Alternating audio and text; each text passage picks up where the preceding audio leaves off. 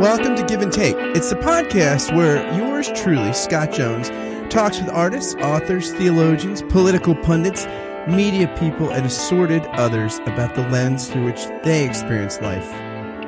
My guest is Jennifer Briney. She's the creator and host of the wildly popular Congressional Dish podcast.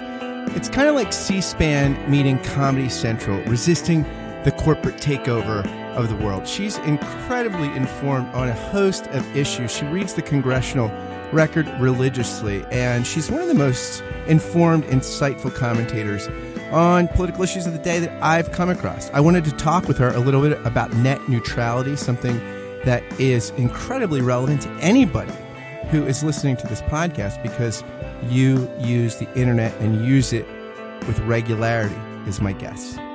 Before I begin my conversation, though, I want to tell you about something. It's a company called Effective Coffee. They're a nano roaster based in Portland, Oregon. What they do is primarily sell bags of coffee via a simple subscription model. They source seasonally fresh coffee from around the world, roast it fresh, and ship it fast. And it is fantastic. It's how I started my morning this morning. But lots of companies do that. What makes them different is that not only do they donate to the most effective causes on the planet as judged by GiveWell.org, but also how much they donate varies according to how many subscribers they have. More subscribers equals a higher donation rate. Their goal is to donate up to 20% of their revenues every week to great charities and ones that impact the lives of the farmers that grow their coffee all around the developing world. This coffee is great. And if you're a coffee lover, I would recommend this coffee. It tastes fantastic. And as you're drinking it, enjoying it, you can have the satisfaction of knowing that in a small way, you're making the world a little bit of a better place. If you subscribe and when you buy it online at effectivecoffee.com, if you use the coupon code Give and Take, you'll receive 10% off your subscription for your entire life. That's a lifetime 10% off. You're never going to get a better deal on better coffee for a better cause. So please go to effectivecoffee.com, check out their product, and enter Give and Take in the coupon code field. And now I give you Jen Briney. Jen, welcome back to the podcast. Thank you for having me. I'm happy to be here. Hey, no, I'm thrilled that you're on. And this is actually, I feel like kind of self-interested why I contacted you. I was thinking about net neutrality stuff, and I kind of had, I think I probably had already formed my opinion. And then I was looking at other things. I was thinking, well, what's the case? Kind of, I often don't hear people putting forth the case against it. And then, it's just a complicated issue. And then I started reading even some of the pro pieces, and I thought, gosh, this is a really complicated issue. The FCC's got a decision to make in a couple of weeks. And, I've seen some John Oliver stuff, some other less comedically oriented stuff, but I just really have not dug into this that much, I think. And I think this is something that is going to affect everybody, right? So of all the things we need, to talk about, I mean, most people have some relationship to the internet. Yes, most people, not everyone, which I do think is a distinction here because, let's first acknowledge what net neutrality is talking about. It was a regulation in the FCC in 2015 that essentially says that the internet is a public utility, which is it? That's one of the first questions I keep asking myself, because when I think about a utility, I think the first thing we think about is the electricity. And that is something that every single person in our society needs. I'm sure there's one or two people that could camp for a living, but I'm not one of them. Everybody needs electricity. When I go camping, my grandmother, camping for me is staying in a Marriott near the woods. Yeah, I like RVs, which still have electricity. So yeah, electricity is essential. That's a public utility. But I went to see my grandparents this summer, and they don't have the internet, and they're functioning just fine. And there are plenty of people that don't have the internet. So as a millennial, I generally think that everybody needs to have the internet, and it's definitely, I'm a podcaster, so it's essential to my business. But is it an essential public utility? I don't know, because you can function in our society without the internet. You can do everything in cash. You can go to physical stores. You can go to the grocery store. You can work in a physical retail outlet.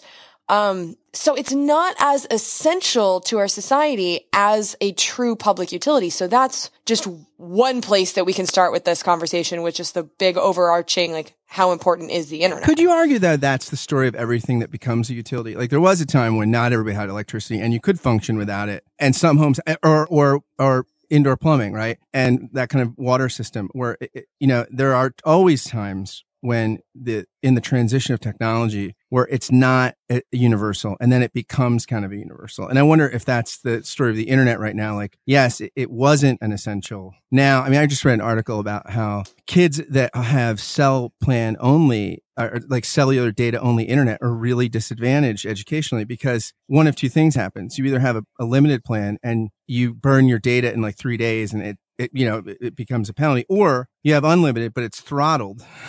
And so the performance goes. Yeah. So, I mean, is there an argument to be made that we might need to start treating it like a utility? Because it's just for K through 8 education in many places. I mean, we are a more digitized world. We are. And I think you've kind of nailed the issue on the head, which is that this is something that is changing rapidly and has been changing for the last 20 years. Because I read through this morning, I went to the actual net neutrality regulation that they're changing. So there was This is why Jen Briney is on the podcast. Because you don't read like, oh, this is what National Review says. Remember, well, actually, I actually read the FCC's what they're voting on.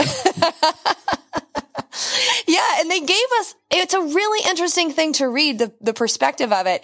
And the thing that kept jumping out at me is this whole argument with net neutrality is about a definition. What are the internet service providers providing?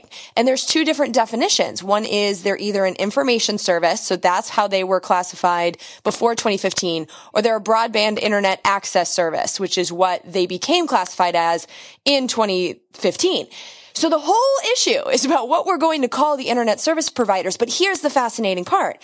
Those two definitions were defined in 1996 in the Telecommunications Act. So we're going off of a law that was written over 20 years ago by people that had no idea what the internet was going to become to our society. Because when I think about 1996, my dad was an early adopter of all computer technology, so I had a computer in my home, but most of the people I knew didn't. I remember going to an internet cafe, just this sad little hole with a bunch of my guy friends, so that they could play Counter-Strike in high school, and I would play Snood next to them. But that was necessary because they didn't all have internet in their homes. And as far as texting is concerned, that wasn't even a thing. Some of us had AOL Instant Messenger, but it was far from everybody. You know, that's where we were when this was all created. The internet was a far different thing. In fact, to get AOL Instant Messenger to work, or even Prodigy, you were using your telephone lines to do so. So it was just a completely different beast. And now the cables are different and the way it operates are different and the way we use it is different. And we're operating off of these old laws.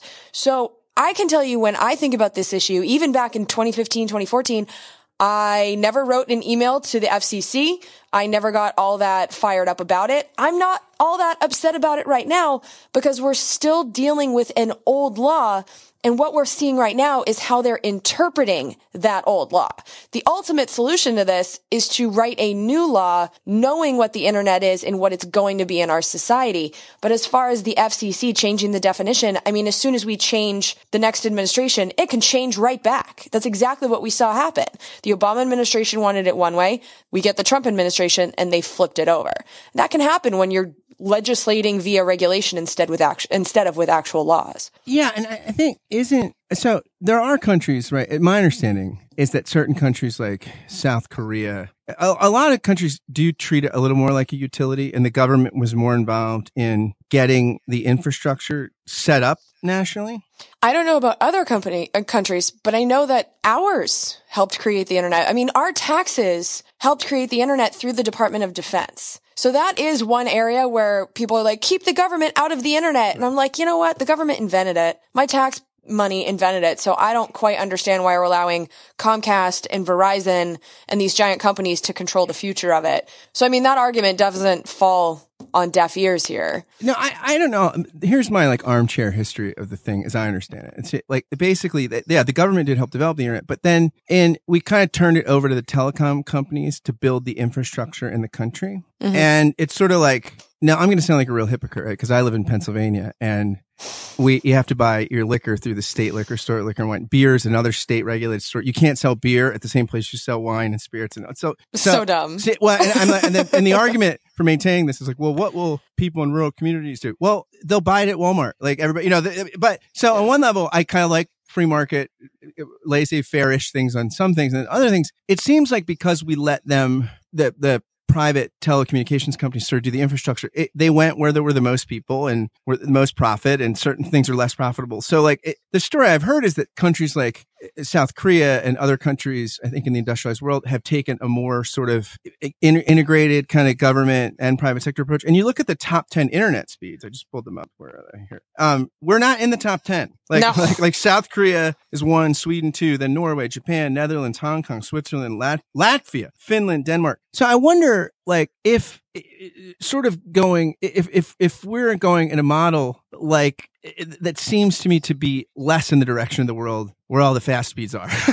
It's that bad. Yeah. Treating internet like a public service has definitely helped the countries that have done it. In fact, in the United States, the fastest internet speed, last time I checked, which was maybe about 6 months ago, but last time I checked, it was in Chattanooga, Tennessee, which has public internet. As a citizen and a resident of Chattanooga, Tennessee, you get internet because they built out the cables themselves.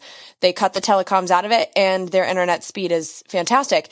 And it's funny that you bring in like the market issue here, because we also have to look back at the law that we're now trying to interpret with these net neutrality rules. The 1996 Telecommunications Act said that the federal policy is to, quote, preserve the vibrant and competitive free market that presently exists for the internet and other interactive computer services unfettered by federal or state regulation, unquote. So the whole point of that law was to have this free market, let the companies do whatever they want to do system. And I think and it's not just this issue, it's every issue. At some point in this country, we need to decide, is this actually what we want? Do we want to have a country where the private companies are allowed to do whatever they want and make the rules? Or are we going to use the government, which is the collection of us, to make those rules and enforce them upon these private companies? And that particular law it says in the law that its goal was to reduce regulation. It was a free market ideological law. And that's what we're using right now to interpret what we're going to do with the internet. I just think it's an inappropriate piece of legislation to be asking these questions and to be using for this. I think we need to update the law. Yeah. I think that, it's interesting that I was reading something that was in the Washington Post, it was in the Pacific Standard magazine, by a guy named Rick Paulus. And he talks about how in the 8 years after the 96 Telecommunication Act, the cable companies spent like upwards of $65 billion laying down additional broadband networks that were able to provide multi-channel video, two-way voice, high-speed internet, everything, that people that live on the interwebs love, right? And because of this initial investment in the infrastructure, the cable companies have had basically full control. So his argument is that the market was never really free as much as the people that were seed were able to do so because they were in on the front end on the broadband stuff, right? After the dial-up. And so only a few massive companies have been able to compete with one another because they were the only people that had the resources to put the broadband infrastructure in. And so most of the competition have ended in a kind of stalemate where they just end up carving the marketplace block by block or building by building. And you force residents to either choose one. For me here in Philly, it's basically Verizon or Comcast, right? Like they control virtually. If you want good internet, high speed internet, like really good high speed internet, you have two choices. It's and I actually only have one. I have Comcast if I want high speed, and if I just want to check emails, I can use AT&T. But if I want high speed, it has to be Comcast in my building because I live in an apartment complex, and that's who they had put in their lines. So that's the problem with calling this a free market thing. It's not free market if you only have one option. So unless we're going to, and maybe this is an option for the update in the law that we know we have to do, but if we're going to do this free market thing, then we have to allow other companies to add wires into these types of buildings. But then logistically, that gets ridiculous too. What are we going to do? Wire each apartment with 3 different wires? And that requires tearing up the walls and tearing up the carpets. And there's just a lot of things about applying free market theory to the internet that just don't work. Because what you end up with are these monopoly. They're not monopoly in that, Verizon and Comcast do compete with each other, but not for my business. I don't really have a choice. Now, what does get interesting is that wireless is getting so fast that we do have AT&T and T-Mobile getting in the game, but these are still just mega giant companies. I think that's the real issue we're going to have here, is that if we have no rules on these companies and they have, what's the word I'm looking for? It's like, we're almost like prisoners. Yeah. We only have one choice. So it's like this company, Comcast in particular, can do whatever they want for me. And that's actually already happening when it comes to cable TV. So you know that I watch an enormous amount of C-SPAN. I'm a total nerd for it. And what Comcast has done to me, which I feel is incredibly unfair, is that in the basic package, they put C-SPAN 1 and C-SPAN 2. But in the next package, I have to pay $30 more a month to get C-SPAN 3. And that's the one with all the hearings on it. So it's like, that's the type of shit that I'm afraid of if we allow them to do whatever they want, because we see them tricking us in just that kind of way with cable subscriptions. No, the argument against this, okay, let me play, I don't want to say devil's advocate, because that's literally demonizing the side. But some conservatives, and they're mostly conservatives, that would want to get rid of net neutrality. And net neutrality meaning that, like, when you buy internet service, if you're streaming Netflix, C-SPAN's website, some kind of weird porn, whatever, Hulu, it all, your World of Warcraft, you're not charged for based on what kind of data is coming through, right? So now the argument against net neutrality, like actually treating the data just as data no matter what's on it, is that, well, Netflix and Hulu and other, Google and other Amazon streaming, they take up more broadband than if I just need email and, regular text-based with graphics websites and stuff like that. So really, the net neutrality law is to prop up Google, Facebook, Netflix, big companies, so that they don't sort of free ride off of these big telecom companies and pay their fair share. So the argument is, well, it'll really make our internet service cheaper, because instead of spending $100 for super high speed internet or $200 for the highest speed, and like we pay, like I forget what we pay, but I have the highest I can get, because I, like you, live on the internet, so it's the 250 megabytes per second, whatever, the fastest. But their argument is, if you could order a la carte, it would reduce your bill. But in the cable news and the cable TV thing, it seems like a la carte jacks up your prices, because when you want good channels, you pay, you pay more. Well, and so much of what I've been watching right now in this debate is people guessing what's going to happen, when the truth is we have absolutely no idea what the cable companies want to do with this, if anything. So that's another problem with this issue too. Like, this isn't a law. When we talk about net neutrality, that is a name given to something that is quite complicated. Again, the thing that I read this morning that the FCC put out, it's all about, is this classified as an information service or a broadband internet access service? And there are repercussions in which one you call those. But all of these things that we're afraid of, that they're going to be able to say, Netflix is this much, and I don't know. There's a lot of people guessing what the future is going to be. And one of the things that could also happen is absolutely nothing, because the ISPs, the Comcasts, Verizon, those companies, they know just as well as I do that this is all being done by regulation. There is no net neutrality law.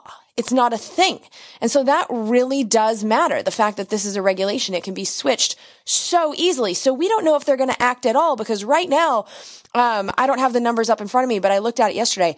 If you look at the people that are running for Congress in 2018, there are far more Democrats running than Republicans. Far, far more.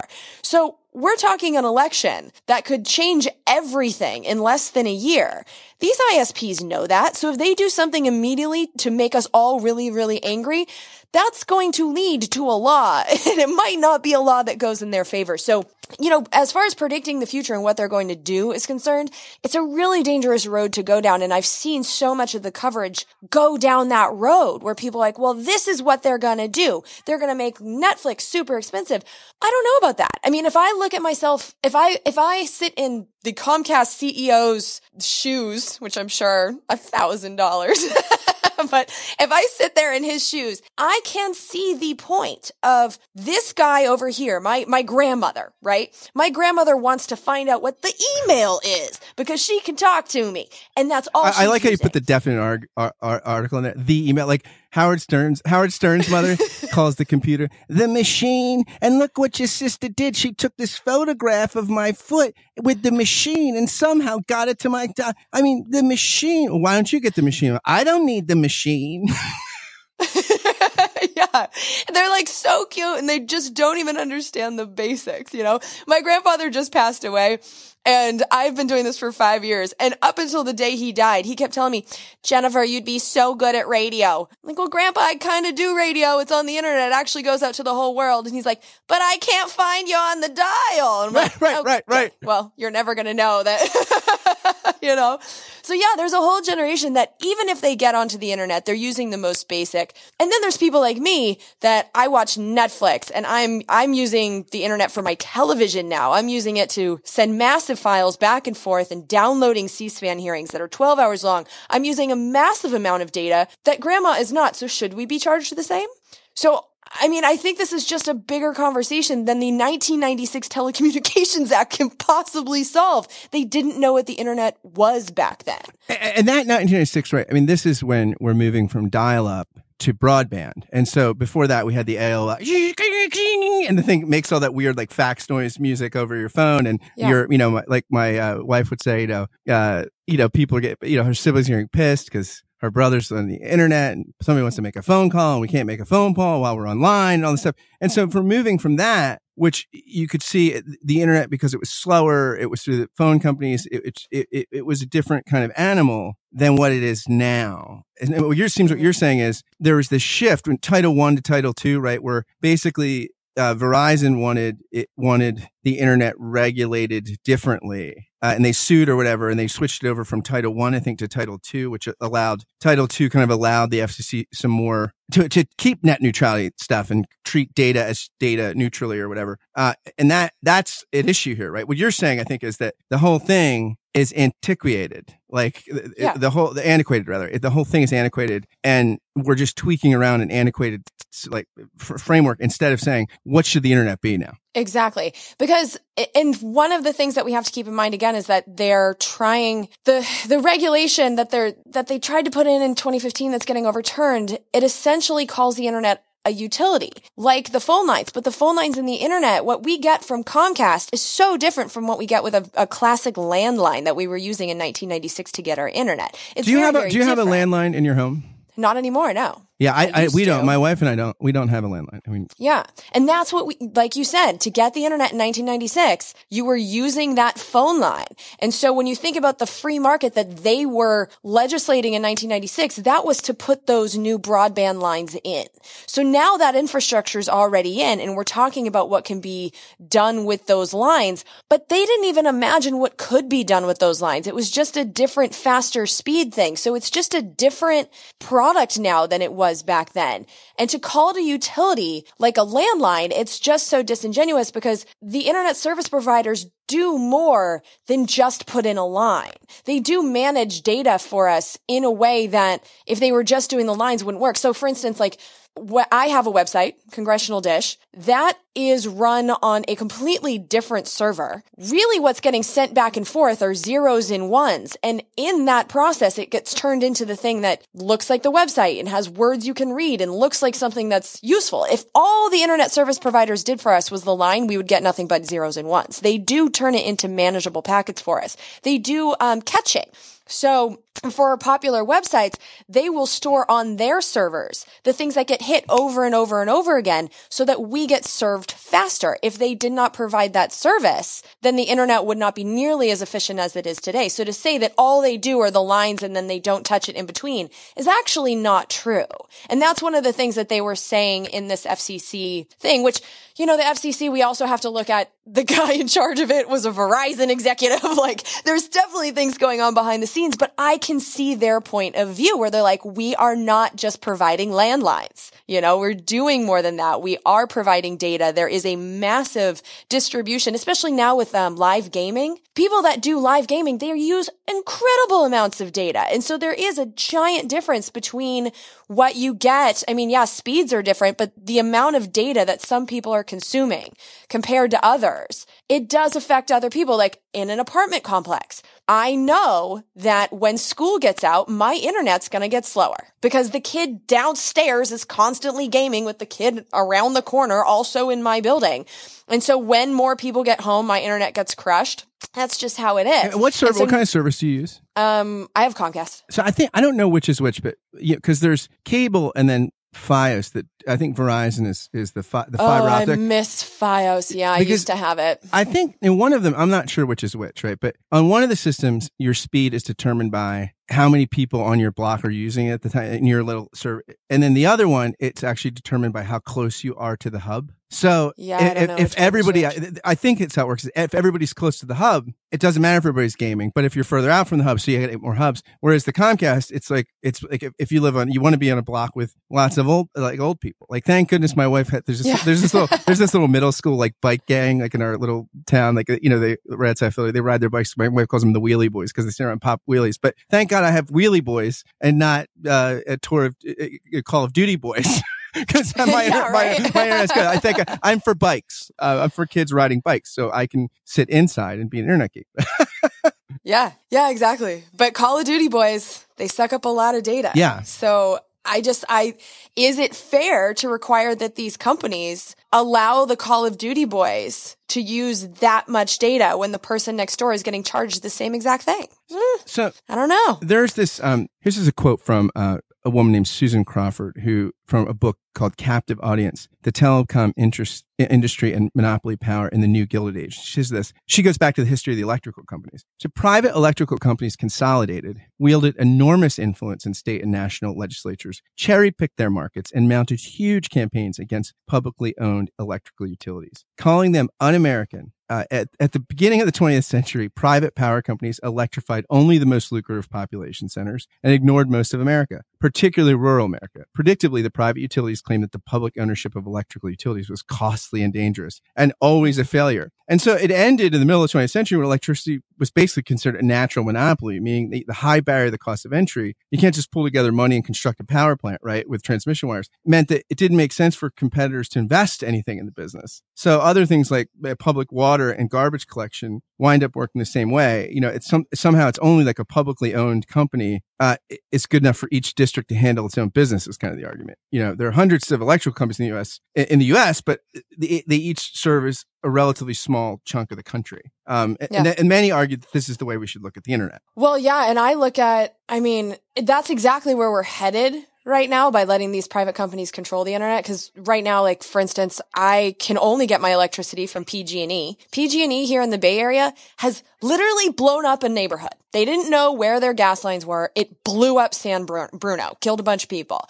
And then we had these giant fires in Napa, and this isn't proven yet, but it appears that they weren't maintaining the lines well enough so that when we got winds that were not hurricane speed, they were supposed to be able to handle hurricane speed winds, which is 75 miles per hour. I've checked, and I don't even think we got gusts that big, but their wires came down, and it appears that that's what started the fire. That is what is being reported, not entirely sure yet. But the point is, what else are we supposed to do? What other company can we go to get our electricity from? We can't. We've allowed these private companies to take over something so important. And now that we have different technologies that we want to employ that don't require fossil fuels like solar and wind, my husband is a solar power industry. He spends so much of his time fighting these private companies because they see that as a distributed generation. That is a huge threat to their business model, which is like, you can only get your power from me, but if you're able to get it from a solar panel and get it into a battery, so they're fighting to change the laws to make that simple thing illegal. So, I mean, it's so funny too, like on a different thing. I don't mean to quick. I just want to say, no, it's fine. So first of all, everybody should listen to your podcast on Scott Pruitt and who's the Interior Secretary? Oh, Ryan Zinke, right? The guy. I did lose my mind a little bit in that episode. Podcast was so fantastic. But as you were talking, it reminded me of that and all the energy and that podcast. You actually you have drop-ins of the actual hearings, and then you talk about, well, this senator is bankrolled by this power company. But it's so interesting because the argument is like, well, the Obama administration subsidizing solar power is picking winners and losers. We subsidize the oil industry, but we've chosen the winner. Like, it's not it's funny that the argument is so contrary to reality. That actually we have picked the winners here in the telecom industry, right? Like, we've already picked them, and they're incredibly subsidized. Yeah, and you're powerless to do. Yeah, and you're saying even these electrical companies, which are public utilities but still and regulated, we have a tough time sometimes getting them to innovate and update, and they're publicly regulated. And so what we're trying to do now, or not we, but the free marketeers are trying to do now, is allow the telecoms to control the future, like the electric utilities would love to do. But we've decided with electricity that regulation is a good thing. I think at this point we need to decide if it's also a good thing with the internet. Again, this all goes back to 1996. We keep focusing on the regulation, but it all goes back to that old law, which was really about building the lines. Now that that's done, this is a completely different issue. Now we need to talk about who gets control over what goes over that lines to whom and how much it's going to cost. And that really, as far as I know, wasn't really addressed. And so that's why we're seeing the FCC really making laws when that's not their place in our system. This is Congress's place, which brings us to, do we trust these people in the 115th Congress? My answer is no. Like, these people right now are insane. So right now, the best thing I think that can happen to us is absolutely nothing. The FCC is going to overturn the regulation. Fine. We need a new Congress before this new internet law is created. But right now, I mean, this FCC thing, it's going to keep happening. It's going to flip-flop. They're going to redefine stuff. And this is how it's going to happen until we get something that's actual law to update something that was written in 1996. And for like the next 6 years, at least, the Congress just have to be all women and just clean things up a little bit. Like, I'm going to say all these discrimination cases. It's just amazing that these Congress, the way you deal with sexual harassment is, well, if you're a victim, you have to go to counseling, pay for your own lawyer. The congressman gets the government lawyer. And then if you get a settlement, you have to have a non-disclosure agreement, and the taxpayer pays the settlement. I'm like, all right, this is just, guys have set up a system where it's like, it's the equivalent of like a strip club or something. I mean, it's just the regular, this, if you want to behave badly, go to Congress and the taxpayers will pay for it. I mean, it's horrendous. It's certainly an old boys club up there. But at the same time, vaginas don't give you some kind of legislative superpower. This is true. This is true. But it would stop some, but a group of mostly women probably wouldn't have that policy. But that is true. I want to take a brief moment to ask you a quick question. Do you like this podcast? Do you enjoy it? Do you look forward to listening to it while you do a morning, afternoon, or evening routine, or while you're exercising, or while you're caught frustrated in traffic? Do you tune into it because of the conversations you find here? If the answer to the aforementioned questions is yes, or even just a solid maybe, would you do something for me? Would you consider becoming a Patreon sponsor of the podcast for just $5 a month or more? It's for a good cause. You can help this podcast and one of the many others I do keep going. To be a patron through Patreon of this, which I think is an art form you're enjoying and will continue to enjoy. Again, any contribution is welcome, but for $5 a month, you will get a shout out on the thank you roll call, which begins right now. Thank you, David and Winona Babico, Michael Butera, Peter Stegenwald, Samantha Blythe, Sari Graham, Jordan and Danny Morseberger, Josh Redder, Ellis Brazil, David Zoll, Jonathan Butrin, Ben DeHart, Charlotte Donlin, Stephen Rowe, Andrew Stravitz, Jim Kress, and Liam O'Brien. If you want to join these patrons through Patreon, just go to patreon.com/Scott Kent Jones. Thanks again for listening, and now back to the show. So, it's really interesting because you live in California, right? 43% of rural California residents have no broadband access, right? It doesn't surprise me, yeah. It doesn't, there's no incentive for the companies to do anything about that because those people already pay $50 to $80 a month for substandard kind of old school internet.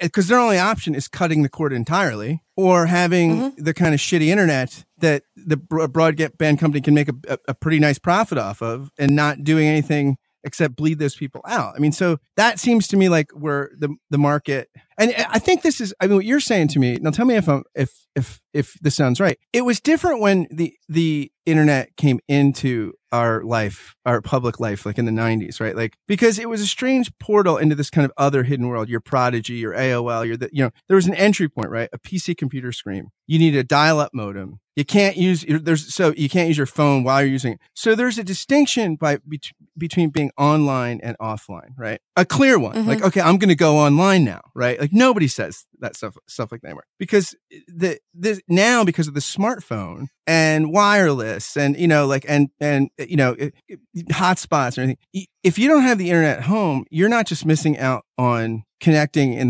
with peers and being involved in digital culture. You lose the ability to bank, work, and do homework from home. Like, I mean, there are real disadvantages. Now, again, if it's your grandparents who they just want to send some emails or whatever, but the more and more you're in life that is connected to a digital economy, it seems like that's it's just really different. When the internet was introduced, you didn't need to have the internet to be a banker or a teacher. You can't imagine in many professions not having high-speed internet because you just do so much stuff at home, even for work. Yeah. Well, I mean, the importance can't be overstated. It's definitely far more important in our society than it was 21 years ago when the law was made. I think what we're seeing now, though, is so much rapid change. I mean, even as I speak, I just got something in the mail yesterday from Comcast, which is offering me a deal for my mobile phone. So now Comcast not only wants to have my cable, my internet, but they also want to have my phone plan. I'm currently on AT&T. And when I was in Mexico last week, it's a long story and it's boring and stupid, but I had to update my plan while I was there in order to make a phone call. And what we found out is that we now have unlimited data, which we didn't before. We're paying $40 less a month to have it. And HBO was included, which I do not understand why. Like how did AT&T and HBO become the same thing? And apparently if I watch HBO, it might not count towards my data. Like I still don't get it, but there's a partnership there. So we're seeing these giant companies that are media and cable and phone, and they're all merging and doing this weird stuff, and it's happening so rapidly that even if I think we made a law right now, we're still not prepared for whatever they're trying to do behind the scenes there. We don't know exactly what they're envisioning. I think they're experimenting on what they can do. It's a moment of rapid change. And so to say that this regulation is the end all be all of anything, it's just not. It's all changing so fast right now that I don't really know how to get my head around it. And I don't know if anybody can. It's so fast, this technological change. Well, yeah, which I know is a cop-out just to be like, I don't know. But I think there's a lot of people right now pretending that they know the answer. Knowing that whatever the FCC decides to do on December 14th, they know that this is the end of the internet as we know it. That's getting a little ridiculous. Because these companies have no incentive to destroy the internet. It's going a little far. I think we all need to take a breath and go, this is all happening very fast. And as long as we are governing using a 1996 law, it's not going to make much sense. True confession. I mean, this is one of the reasons I reached out to you yesterday is I cut and pasted something somebody said to send to your FCC representative, because I watch a lot of John Oliver and, I listen to a lot of NPR and generally those kinds of news outlets. I mean, I watch a lot of Fox News too, because I try to consume wide media, but my views on net neutrality, I would say, where I think it's a good thing that we have net neutrality and kind of reflexively, but I thought, well, maybe I should do a podcast conversation about it because it's timely. And as I started, one of the first pieces I was reading was a pro net neutrality piece in Tech Junkie. And I'm like, this is like for the position I think I hold in, it's complex as I'm reading it. Like, this is really technical. And I feel like a reasonably intelligent person. And I texted a prominent conservative writer, who's a national guy. I mean, he's on, Meet the Press. He's been on Bill Maher. He's a great guy. And I said, wow. I mean, I know your publication kind of is anti-net neutrality. Should that be my position over? And he texts me back like, I haven't really thought that much about it, quite honestly. I text him back, neither have I. I live on the internet. Right. Like, I mean, we're both podcasters. And I mean, when I'm editing a podcast, there's our big TV is next to me in our library kind of room. And so when I'm editing, I'll watch news on my laptop or on my iPad while I'm on my desktop uploading files. So yeah, I mean, it's just interesting to me that like even someone like me who's so connected to broadband, I couldn't live the kind of life right now I'm living without it, just because it's part of it shapes the culture. I don't think about these policies. Like, and I think there's not, it's the same thing. I had a guy on the podcast recently wrote this fantastic book about gambling, right? He's a San Diego Tribune editor. And I said, this is such a great book. And it's 48 of 50 states have legalized gambling. And governors love it because the book is called From Gangsters to Governors, because like the gangsters used to rent, now the governors do. And the governors make more of a skim than the gangsters used to do. It's like they love it because they don't like taxes. They're raising taxes. So it's an invisible tax, often disproportionate on poor people. But I'm like, this is something that is so tied to our public life, this gambling stuff. And you never hear it brought up in debates unless it's, we don't want the casino in our neighborhood. We want it, but put it in the neighborhood next door. So we can go, but it's not in our, the parking lot's not in my yard. That's the only thing. And it really does have massive effects on how we fund our public life. Same thing with the internet. I feel like just what you're bringing to light is this inadequacy of the whole framework of the discussion. And we're kind of haggling over an antiquated framework, right? We are. And we're also haggling over a term, net neutrality, that no one knows what the fuck that means. No one knows what the regulation actually is. Until I opened up the regulation and read 75 pages of it this morning, like, I didn't really know what we were arguing about. So the fact that people are like, net neutrality is this or it is that, and this is the repercussions, it's like, you don't know what you're talking about. No one really does. You're talking about an old law and how it's being interpreted. I think what we really need to do at this point, especially as people that live on the internet, and it's super important to us and our business, we need to discuss what we want and what's fair. You brought up rural California not having the internet. I experienced that on Easter because my brother, he lives in Visalia, he basically lives in a cornfield. And I had to upload my episode from his house. And after, usually when I upload my episode, it takes about 30 seconds here at home. After 4 hours of trying to get the thing to upload using his internet, I ended up using my phone. So I just turned it off and I used the LTD and I tethered it, and then it took about half an hour. So my phone was far faster than his internet. And so we got into this whole conversation about it. I'm like, what is going on here? And he's like, I live in a field. No one wants to pay to bring me the wire. And so that is when you talk about free market, the company, like you said, has no incentive to bring it out to them, which is where I look at it maybe it should be a public utility, which means that the government can put the wire in. And if we want to allow different companies access to the wire to manage the communications, okay. Because in that case, if the government controls the actual wire, maybe we could have competition between Comcast, Verizon, companies that we invent tomorrow. But it's all about the wires right now. If we allow them to own the wires as they do and control the content that goes over it, maybe that's part of the problem. I don't even know if this thing I just said, I don't even know if that's possible because I don't know anything about tech. But the point is, we need to figure out what's important when it comes down to the internet. What do we want to protect legally? What do we need to have? And what can be left up to the gods of competition? And that's not the conversation that most people are having right now. They're all arguing about net neutrality, this one regulation, which honestly, 20 years from now is going to be irrelevant anyway. Yeah, it's interesting when you were talking about the data thing and the experience of your brother. I listen to this podcast. Bill Kristol, he's one of the editors, I think, former editors of the Weekly Standard, maybe still. Oh yeah, he's a warmonger, but he hates Trump. He's fascinating right now. Oh, and it's funny. He tweeted out the other day, and I retweeted. It was great. He's like, the tax proposals will bring out my inner socialist. The sex scandals, Trump and Roy Moore bring out my inner, or the harassment's bringing out my inner feminist. The Trump and Roy Moore, Trump is bringing out my inner liberal. What's happening to me? Because he's this old guy that's kind of but he has this great podcast called Conversations. And his most recent guest was Kristen Soltis Anderson, who's a millennial pollster, and she's fantastic. And she's just a very smart person. She's saying that Obama was asked on this MTV forum by someone millennials, our dreams are some of our heroes are like Steve Jobs, Zuckerberg, these digital entrepreneurs, people and what have you done to make these dreams possible for us? as president. And she's like, what the heck's, wow.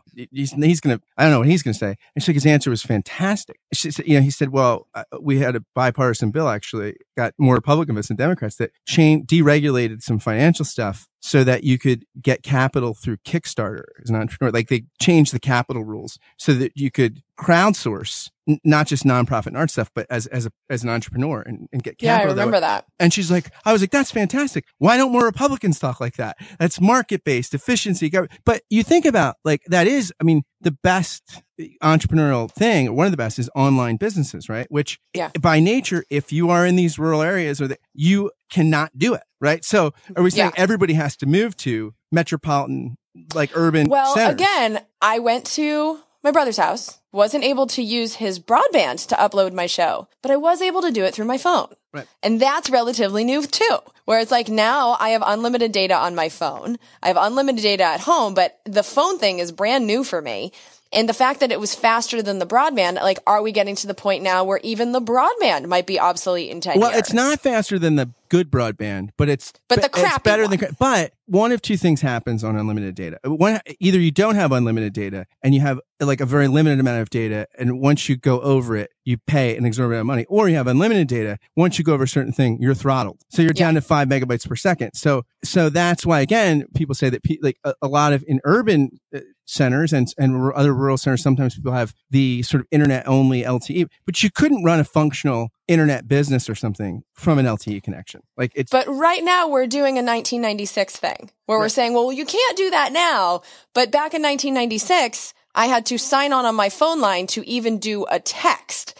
So it's like, when you think about the technology, are we going to get to the point where it's like, well, I don't need the line anymore. I just have it through my phone, and I use my phone to get my computer and my TV to work. Like, we don't know where this is going. You're absolutely right. That is true. We don't. And I feel like it's interesting. There was this, you know, Dan Carlin's podcast? Yes, I adore him. Common Sense. You know, he was, I think it was on, or maybe it was Hardcore History. One of them, he had this futurist on, and this brilliant British guy who's like and he said, well, here's the problem, the climate change argument. He said, what really the argument we need to figure out is if we need to get all the best minds in the world to work on nanotechnology for 10 years. Because then we'll know, probably he would guess in the end of 10 years, whether what Star Trek says is true, could be true, that we can get nano replication so that people could live anywhere they want. You could live in the middle of a desert and have a town with lattes and swimming pools and internet, because the nano things could instantly could replicate things much faster. He says, if we could figure that out, then we'd know that we could sort of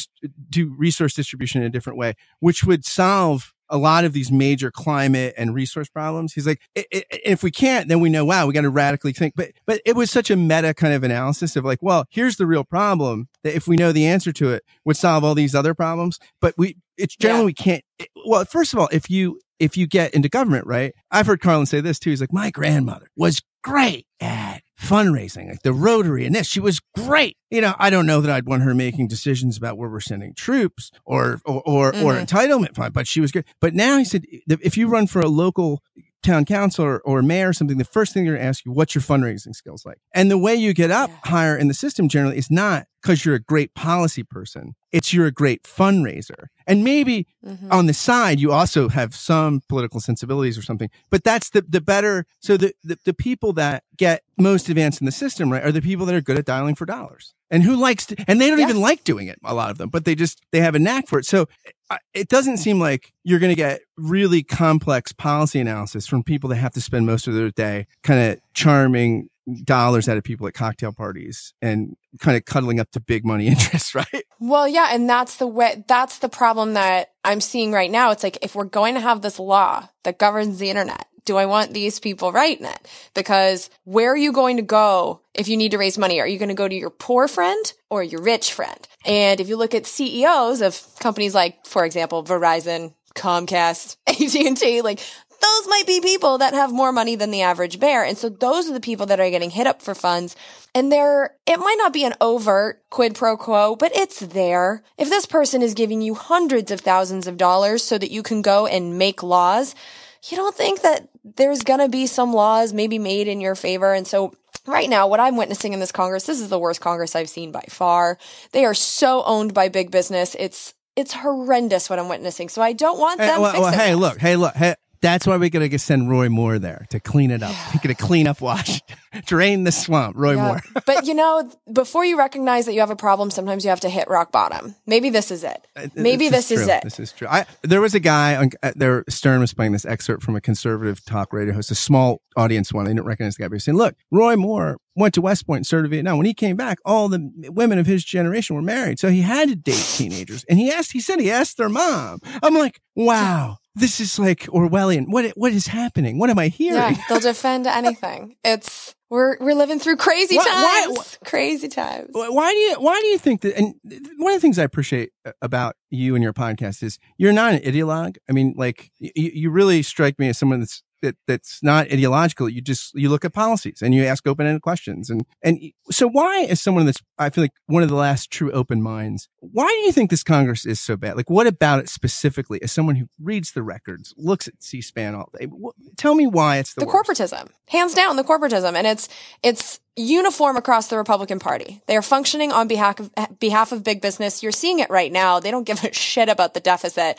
It's like, but it's also the Democrats. So for instance, before, we started talking, I was researching for my next episode. And one of the things I need to talk about is that our government needs to be funded by December 8th. And they're like not working on it. It's very strange. But when you look at the numbers, there are budget caps and that are in place that they want to blow up so that they can increase our defense spending or war spending to $600 billion. The Democrats on the other side are saying, okay, you can go ahead and do that, but we want a dollar for dollar match on the non-defense side. So there's no one arguing on behalf of fiscal responsibility. And yeah, so it's just,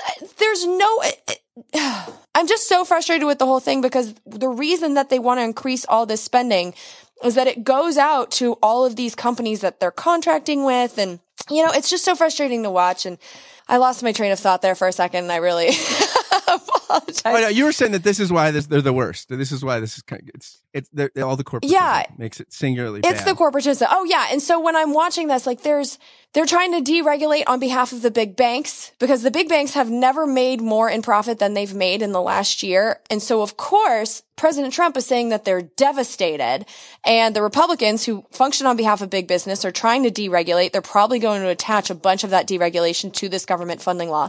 And the Democrats, such as Warner of Virginia and Barney Frank of the Dodd-Frank law, are helping them. Barney Frank isn't even in Congress anymore, and he's still just like arguing on behalf of the big banks, like we need to help them with this regulation. It's the most frustrating thing in the world to see that individuals on different issues, especially in the Democratic Party, they each have their issue that they've sold their soul on, So it's like, I don't know who's our ally in there anymore. I really don't. It's just, as someone who earns a paycheck for a living, I always identify with workers because that is who I am. I'm not the CEO of like a giant multinational.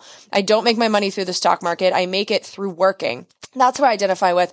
The laws are being written on behalf of the people that make their money through dividends, through gambling on the stock market, through owning these giant companies. And I'm the worker bee. I'm the labor cost. I am the one whose paycheck needs to remain low so that their labor costs are low, so that their profits are higher, and they get more checks cut to them through the stock market. Isn't this why, this just seems really obvious to me, but maybe it's not. And I'm biased. I have my own opinions and things, but it seems like when you give tax cuts to middle class and working class people, and what do they do? They spend it, right? Because they need, so it goes right back into the pizza shop, new sneakers, a better phone. Like they don't, or maybe they pay down some debt, but oftentimes it's consumed, right? Yes. So the money goes, when you give all this to people at the top, the 1%, you can only consume so much. Like I can't eat 7 steak dinners a day. I can't buy 17 Lamborghinis. I can't you can't, assets are different than consumer goods, right? Yeah. Even a car is an asset. And really consumer goods are what stimulates the economy. So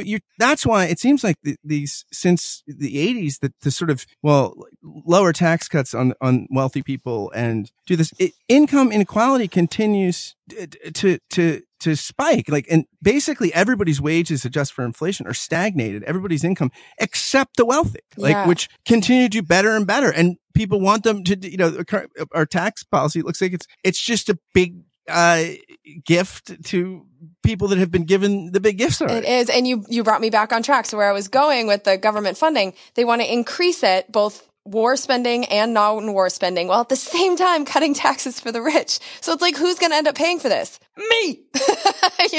We're going to end up paying more in sales taxes because the taxes are not coming from the federal government to the states. It's going to hit us in all these different ways for those of us that are workers. Workers are just getting screwed in every single way. The last time we talked about the health law that they were trying to create and have failed so far, but we still have another year. That was 100% designed to help insurance companies and big businesses. And it was all ideological. But when you looked at what they were trying to do, they were trying to make it so that these companies could make more money.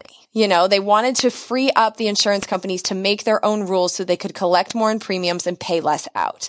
At the end of the day, that's what they're trying to do. And so just every issue I look at, it's all on behalf of CEOs and the owners of companies, and it's the workers who pay.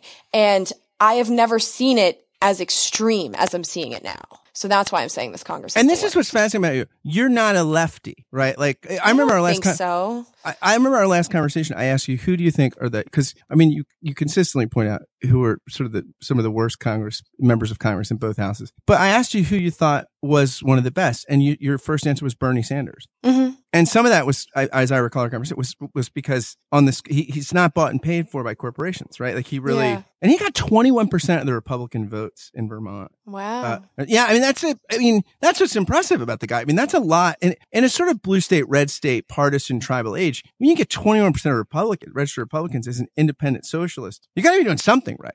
Yeah. Well, and I think that tribalism's starting to crack. I think the only place I'm really experiencing the hard tribalism is when I turn on C-SPAN and I turn on the cable news. But in my day-to-day life, there is no one that I've ever met that fits perfectly into the two boxes we're supposed to fit into. And I'm a perfect example of that. There are so many people that try to label me. That happens all the time. They're like, so what exactly are you? And I'm like, I'm an American. That's as far as I'm going to go with this conversation, because you can't there's just too many issues. And even like this internet thing, it's too complicated to be like, well, I'm on the right, so I say this, or I'm on the left. Like it's not a healthy thing for us to do as a country. And the thing that gives me hope is that when I have conversations with like the one we're having right now, or out in the bar, it is very easy for me to find common ground with just about everyone. Yeah. Because there's something we can agree on. We can start there, So I'm hoping that we've hit bottom here. I know a lot of people are starting to just turn off the news media as sources of information. I mean, I watch it more for like what's being said right now, what stories are they covering, more as like a media analysis, but I don't use them for my news anymore. I I just read stuff. And I think a lot of people are starting to do that. With the internet, just like with the internet itself, it's a rapid transformation, but the information transfer that it has awakened is also a rapid transformation. So it's a lot for us to deal with. We're going through some growing pains for sure. But I think at the end of this, maybe 10 years, 20 years from now, we'll have a better idea on how to handle all the information we're getting. And we'll have a better idea on how to vote for people. Because had you said 20 years ago that all these congressmen are bribed, people would roll their eyes. Now it's so obvious. Well, yeah. Now we just want to know who you're bribed by. Like, I'll vote for you. Just tell me who's bribing you, and then then I can be an educated voter. Exactly. And with the internet, we're now able to get that information, because it used to be that you had to go, if they had lobbying reports at all, I'm not entirely sure, but if they had them, you had to go to Washington, D.C. to get them and go to some file with the Dewey Decimal System to find it. Now I can find it all online, and I can watch all these hearings online, and I can provide clips for people online. And it's so much easier for us to gather the information without physically going to Washington, D.C. And this goes for state government and everything else that's happening too. There's, even with corporations, these publicly traded corporations have to give you their financial information if you're a stockholder. Buy $1 worth of stock and you can get it online. So it's like, it's really easy to kind of look into their secrets now in a way that it wasn't that long ago. So there's a great awakening happening right now in this country, but also all over the world. And as I've traveled the world, I've noticed that the corporatism, the laws being rigged by giant multinational companies in particular, is a global phenomenon. So we're not even alone when it comes to this happening in the United States. It's happening everywhere. And that's incredibly powerful to understand, because there's a very small amount of people that are controlling that system and creating that system. As soon as the rest of us are able to wake up to what they're doing, we're able to do something about it. And conversations like this and podcasts and being able to read things on the internet that you weren't before, primary sources. I mean, you don't even need people to regurgitate it for you anymore. You can read the documents yourself. This ability is going to change the world. We're just going through a very difficult process of information overload that I think we'll get used to over time. Do you ever think about running for a public office? Oh, I get that question all the time. I am totally fine with putting my name on the ballot, but will I ever collect money and play that game? Absolutely not. However, if this audience gets big enough, if I get to a Dan Carlin type level, wherever I'm living, will I pay the $2,000 or whatever it is to get my name on the ballot? Sure. I will volunteer. You know, I volunteer as tribute. I have no problem doing that. If people want to vote for me, like, I'll go, and I would totally love to have these conversations on the floor of the House. In fact, I have weird daydreams about doing that type of thing. But I refuse to be the person that takes the bribes in order to go there and be like, oh, well, once I get there, I'll stop taking the bribes. It just doesn't work that way.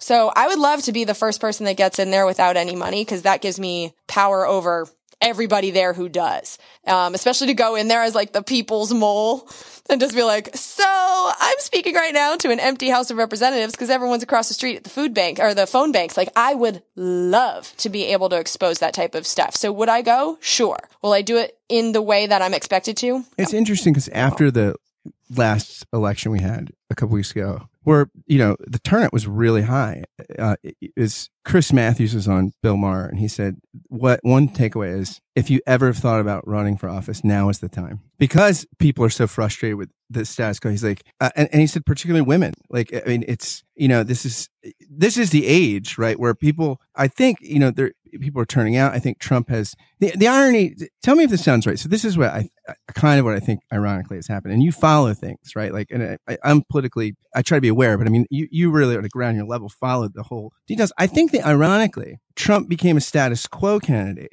because even though he kind of got some people that voted for Sanders and Obama and wanted to shake things up, because I don't think he really likes being president other than going to sort of authoritarian states where they have swords. And I mean, he likes that. He likes the pomp and circumstance, but he doesn't really get government, understand it that well, governing. And so he had to just put in establishment people, right? And because he's also not the deal maker he says he is, right? Like, you see, even his own party has a tough time making deals. So ironically, the shake-up candidate really has left a DC pretty much the same as when Obama left office, because substantive legislation can't be changed. I mean, he's put in some different sort of people in heads of departments, but these are also people that an establishment Republican who took all their money from the Koch brothers. Scott Pruitt, you know, when Scott Pruitt was appointed, right? Jeb Bush, who, you know, Jeb's the worst, low T. He's got low T. And the Bushes can't stand Trump. Jeb Bush tweeted out, great choice for EPA, my friend Scott Pruitt. So Jeb Bush, one of the good, you know, Bush upstanding, you know, we need a guy like Jeb Bush. And I do think has a lot more character than someone like Donald Trump, but he would have picked Pruitt. He would have picked that guy. Well, yeah, because Donald Trump, I think we know who he is. I watched The Apprentice. I'm always embarrassed to admit this, but I did watch that show. I liked the competition amongst the people, like, doing good business ideas. It was a good show. I couldn't stand him, but after watching so many episodes of that, like, you kind of know who he is. He's a blowhard, and he's not very serious when it comes to governing. You've acknowledged that. So I think what's happening is that Mike Pence is running this show.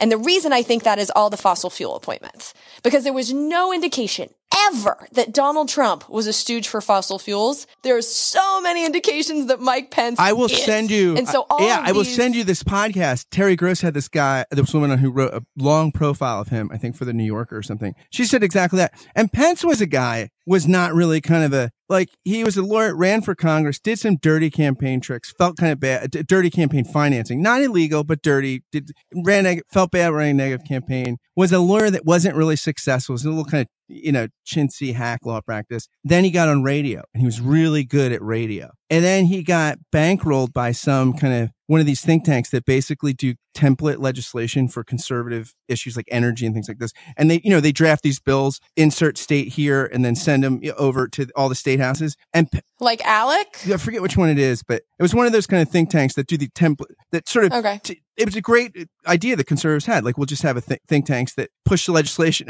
sort of identical legislation out to the state houses, and we'll kind of, and Pence became the spokesman for that because he was good at talking. He he fills the part. He looks a little like a smart, reflective elected official. And they said this is, was part of the deal. Like, even though Trump's, the Kochs, the billionaires, everything, the establishment made sure Pence got in there, and then Pence was the transition staffing guy. And so, yeah, I mean, it's right. I will send you the interview, and I'll put it in the show notes with Terry Gross. But it's totally what happened. I mean, so you have the face of, and it's funny because Pence wouldn't have got reelected in Indiana. He was such a failed governor. There were signs, fire Pence. Because he wanted to run for president, and his political team was like, I don't even know that we can get reelected in Indiana. Yeah. And so he just like walks into the presidency by hitching himself to Donald Trump.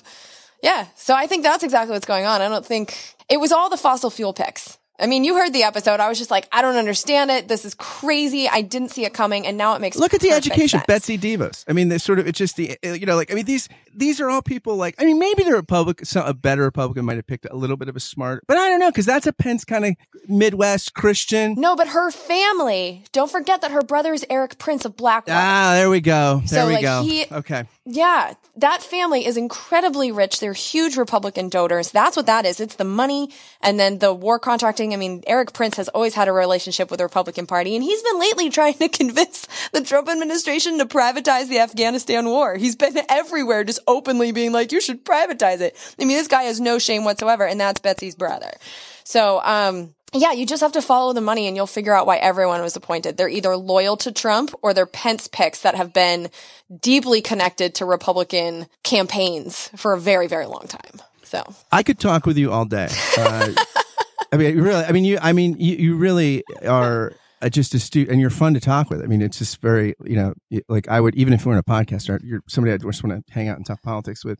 Could you just say like, well, thank you. I enjoy talking to you too. No, yeah, you're great at this. I mean, that's why you have such a great audience and growing audience. And everybody, all my listeners, please subscribe to the Congressional Dish. It's great. But what do you? So we talked a little about public office. Also, just like the podcast. I mean, is there what do you hope to be doing over the next? I mean, in the coming months, years, and also like how has your sense of vocation, calling, identity with the podcast changed in the Trump era? Was it different? Like, where are you going, and has it become different since? Because everything seems different in the age of Trump for a lot of people. Was that a big thing for you or no? Yeah, I had a lot of trouble in the first few months of this administration with being attacked by people that were, well, quite frankly, by women.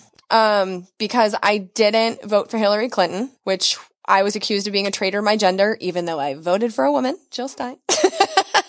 But the thing is, out of all of the episodes that I did, I only did 2 on the elections. I did 1 on the primaries, 1 on the general election. And I took so much flack for that. And I was blamed for Trump winning. And it was so much irrational screaming from people that I didn't see it coming. It happened in my personal life. It happened on the podcast. It was really, really hard to deal with. And I think we talked about this the last time we talked, but I think a lot of that is people in shock and not knowing how to handle it. So they just react strongly. I've done it myself. When I first started paying attention to what was going on in the world and I found out everything was not what I thought it was, like I was difficult to be around, and I get it. But I'm really struggling to have that aiming in my direction. And so what I'm finding with the podcast is I really want to take it in a more entertaining direction, like still factual. But like the last episode I did was really fun. I went to the Comedy Store with, do you know Matt Maher? I don't. Yeah, he's a funny comedian. He hosts the Dear Maddie show. He's a trained therapist and we've become friends. And so I picked 3 bills, like not important ones, just because it was an experiment with the structure. But I picked 3 bills and we went down into the Comedy Store basement in their podcast studio.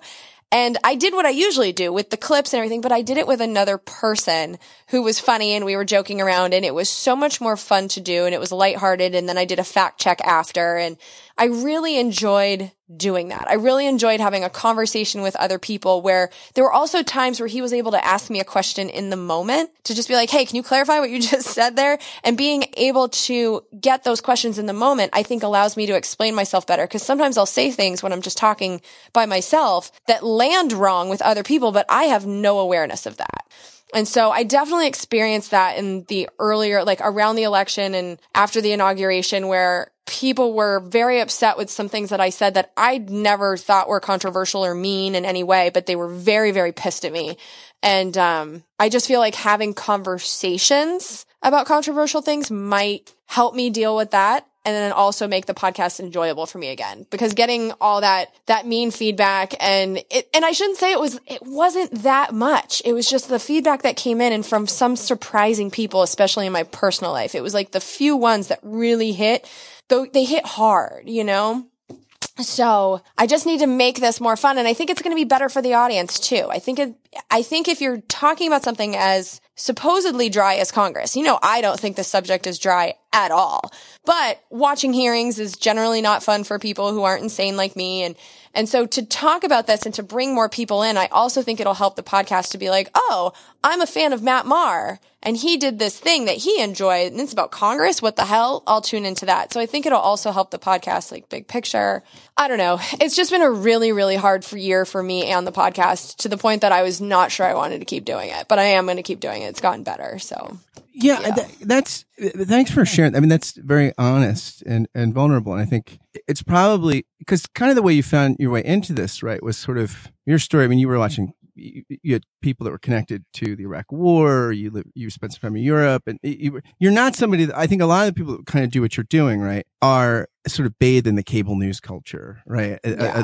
And so it's almost like controversy and stuff like that. It's just, that's just the air you breathe. It's why, like, there's recently a piece in the National Review about why is there being so hard on Megyn Kelly, right? The liberal elite kind of thing. And they probably are a little harsh at times in some, but also the thing is, Megyn, you made a lot of money in the gladiatorial world of cable news. And now you want to go to daytime TV and be sort of a new Oprah Ellen, but it's hard for people to shake that. And she still has some of those combative traits a little bit. And it's just, so someone that's kind of in that cable news gladiatorial thing or those they probably are prepped for some of this tribal vitriol, but that wasn't your life before you got into this. I've never been Regina George. I'm not a mean girl, and I don't want to be one. And so that's the problem too, where it's like, I'm not looking for controversy. What I'm looking to do is have conversations about stuff that I find interesting, whether it's just me into other people's ears or with other human beings. I would like to do that more, but it's mainly just been me. But I want to talk about this stuff because nobody is. But I'm not looking for a fight, and I never have been. So when the fight came to me about the one issue that I tried so hard to avoid, I don't talk about campaigns. It's not my thing. I don't follow them. I don't do polls ever. You've never heard me talk about polls on my show, ever.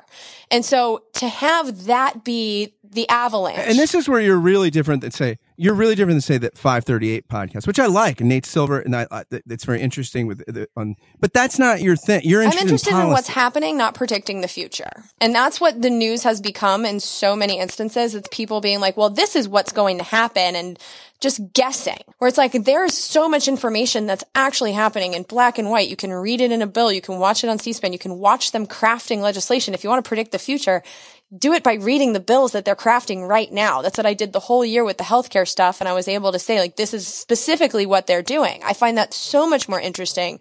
And that's what I was looking for in 2012 when I got this idea, where it was like, I don't know how to get the information about what they're doing right now. I know there's interesting stuff because I've seen it myself that's not getting covered anywhere. This is a hole that I can fill. And I just chose podcasting because the barrier for entry was so low.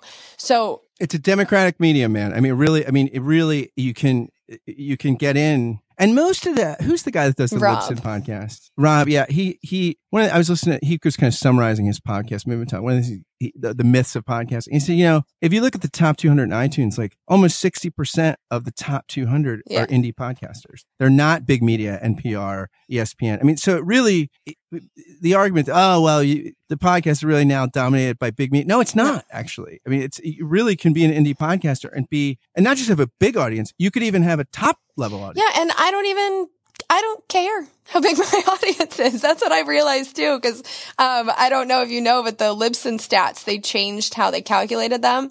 And on paper, my audience took a big hit, but it really didn't. It was always the same size. I just didn't know exactly how big it was. My audience is still quite large, but it's fine. You know, I'm not trying to get in the top 200. When Slate writes an article and I'm not in it, you're never going to hear me bitch about it, because it's like I'm having the conversation that I want to have, you know, and I'm trying to find common ground. And I think that is one of the things that makes me different too. Is like I'm always looking for what can we agree on. Like today on Twitter, there's this guy in Texas. We disagree on damn near everything, but we've been friends now on Twitter for 5 years.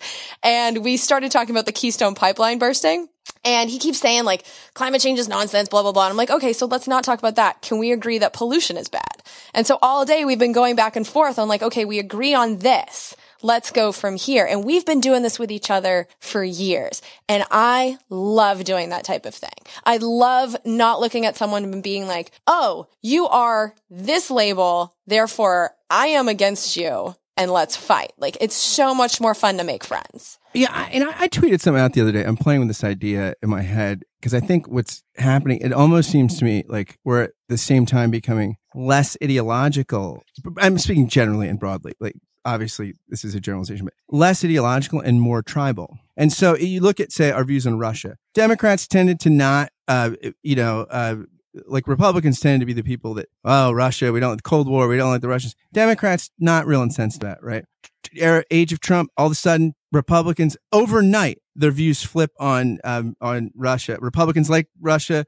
Democrats now are scared and hate Russia's the enemy. You know, and they're paranoid about it. You look at the NFL. Generally, when you ask questions about the NFL, you know, do you like it? Republicans have tended to like it more than Democrats. Like, oh, football, it's, you know, it's bad for probably all sorts of reasons. Like, oh, head injuries, this, corporate, whatever. But now, because of the Trump thing and the kneeling, Democrats are getting higher on the NFL, Republicans lower. But where are you getting this? Like, here's the thing. You're probably counting on polls. Who's taking these polls? What questions are they asking? Who are they calling? Right. I've never been called because I don't have a landline, and neither do you. And those are people that are usually called. Some are better than others. And, you know, it's interesting because, like, I had a guy on the show, PRI, the head of PRI, Robert Jones, who they do kind of Pew stuff, and they're studying, and they call hundreds of thousands of people, and some aren't though. I mean, some only call a few thousand, but I do think though, or look at evangelicals. This is a PRI stat where I know they do evangelicals. When Obama was president, 70% of evangelicals polled said a president has to have a good sort of moral and spiritual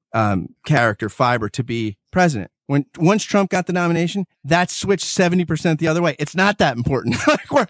So it's not, and again, these are generalizations, right? I'm speaking broadly. Yeah. You can poke holes in every, but it seems like there's a trend where it's just team red or blue. Yeah. Like, and okay, well, team red, now we're down in the NFL. That's what our team says. That's, you know, and there's not a kind of thought about, well, it's like what you're saying. Well, let's get off this net to try not, let's look at the whole framework, which is antiquated. And like, we're fighting over something. We're not actually thinking about the issue. Yeah. Cause I think good public policy is just allergic to ideology generally. Cause the more complex the issue, they're not Republican or Democratic math or algorithms or chemical levels in water or you know, like whatever your metric is. Like these things, reality is more complex, and sometimes we use ideology to reduce our anxiety about the complexity.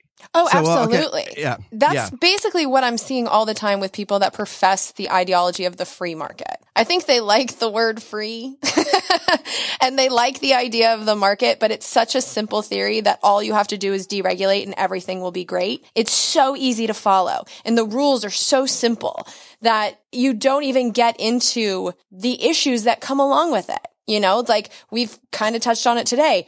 If you allow the private companies to do whatever they want with the internet, is my brother in the cornfields going to get the internet? Not if the companies don't make money from it. So do we just leave them out in the cold, or does society have an obligation to care about rural people on a utility level? Do they get electricity? Do they get internet? Or is it their job to move to where the rest of us are? These are more complex questions that freeing the market can't fix.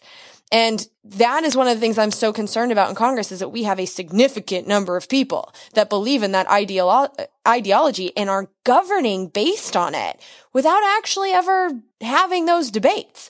It's just deregulation's straight good all the time. And it's disturbing. And you're right. There is tribalism, and that's part of it. You know, this whole ideology, and we prescribe to this theology, and unless it fits in this box, then we don't believe it. That exists. where I get my hope from and the people that I'm trying to reach, and this is something I've kind of realized this year, but when you look at who voted in this last very important election, it was about a quarter Democrats, a quarter team Republican, and half of us are sitting on the sidelines. We outnumber them all. So, and even people in that voted Democrat and Republican, even the people that are in those boxes are not perfectly in those boxes. So I'm looking at this giant chunk of us going, we're all sitting on the sidelines, not knowing what to do with this, but we can talk to each other. That's where my hope is. It's in the 50% that are watching Kardashian, sitting on the sideline being like, I don't know what to do about this, so I'm just going to let other people decide. Maybe now we're getting so bad, with Donald Trump being president, that people are going to go, oh, wait, I kind of need to get involved now. And I've seen it in my own life. Like, one of the people in my life that got me really, really upset was a friend of mine. She was very pissed at me for not voting for Hillary. And I found out 3 months after the fact, she didn't even vote. And we got into like one of those conversations where I am crying and she is crying. And I was just like, how dare you come after me like that? And you didn't even vote. It didn't even occur to her that her vote mattered. And so it's like, we had that conversation. So where we're going from here is that she doesn't get to yell at me for things she's not informed about, and she's going to vote. And we got somewhere in that conversation. We hang out all the time. We're fine now.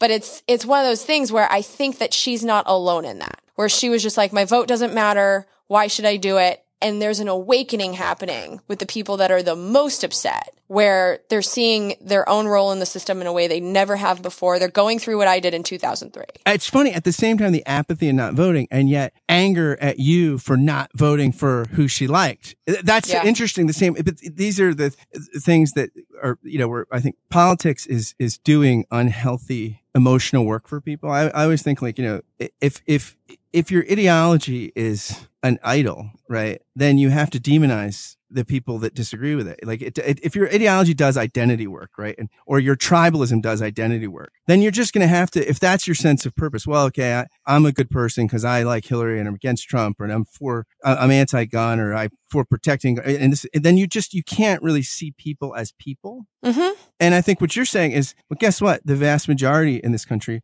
are sitting at home because they're not rigidly ideological. And maybe if they started voting, we'd get more common sense candidates because these people are thoughtful, many of them, and actually can bring to the conversation a different sense of imagination because they're not as colored by the sort of red blue team kind of talking point. Yeah. And we might also be able to break the stranglehold that these two parties have on our system. We don't have a two-party system. That's just a slogan that makes us think that you only have two options. It's not true. We had 4 people that legally had enough ballot access to win the presidency. So it wasn't between Trump and Hillary. It was between Trump, Hillary, Jill Stein, and Gary Johnson. And I can't tell you how many people I've talked to who said, I didn't vote, but if I did, it was going to be for Gary Johnson. Or if I did, it was going to be for Jill Stein. So it's like, why the fuck didn't you show up and vote to at least show that these people do have support, that these parties have support, that we're not trying to do Democrat, Republican every single time. There was no harm in it, but they decided to not vote at all. So I'm also very hopeful that people that are sitting on the sidelines might jump in just to say, I'm sitting on the sidelines because neither of these parties represent me. That's how I feel every day. They really don't. All the things that I saw in the Democratic primary, like, how messed up is it that the Republicans ran a more Democratic primary than the Democrats did? That primary was unfair. No matter how you can call it rigged, you can call it unfair, but there were problems going on in that primary. And it's not just Bernie Sanders that got screwed. It was Martin O'Malley and everyone else who was up on that stage. It wasn't just Bernie, but it is frustrating to see that we've allowed these 2 private clubs that are largely run by corporations and very, very rich people to make Americans think that those are the only options that we have. And it's total bullshit. So I'm also trying just to reach people, just to ask them to jump in and send a message to those 2 parties that they don't own us, Jen, it's always great talking with you, and I'll have you back soon. And may your tribe increase. I mean, I really, and I think what you're saying is actually, it's probably a bigger tribe than we think it is. And some of what you're doing is connecting those people, which is a noble and it's a beautiful thing you're doing. I appreciate it. Well, thank you. Thanks for having me back. Hey, I'll have you back soon. Thanks. Thanks for listening to Give and Take. If you liked what you heard, please do a couple things for me. They are so helpful if you do them. Share this interview on social media or via email, or tag someone in a tweet or something and say, hey, this is great.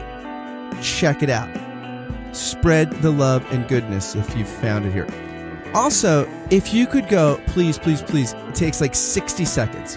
Go to iTunes and write a review and give a rating to the podcast. It really, really helps, especially as things are getting off the ground. And if you want to consider becoming a Patreon sponsor, you can just go right to the link on the podcast page, giveandtake.fireside.fm. You can find all the information there. Thanks again to Jen Briney for coming on the podcast. Check out her podcast, The Congressional Dish. It's in iTunes or wherever else you get your podcasts. And thanks again to you for listening to Give and Take. Until next time, friends, fare thee well.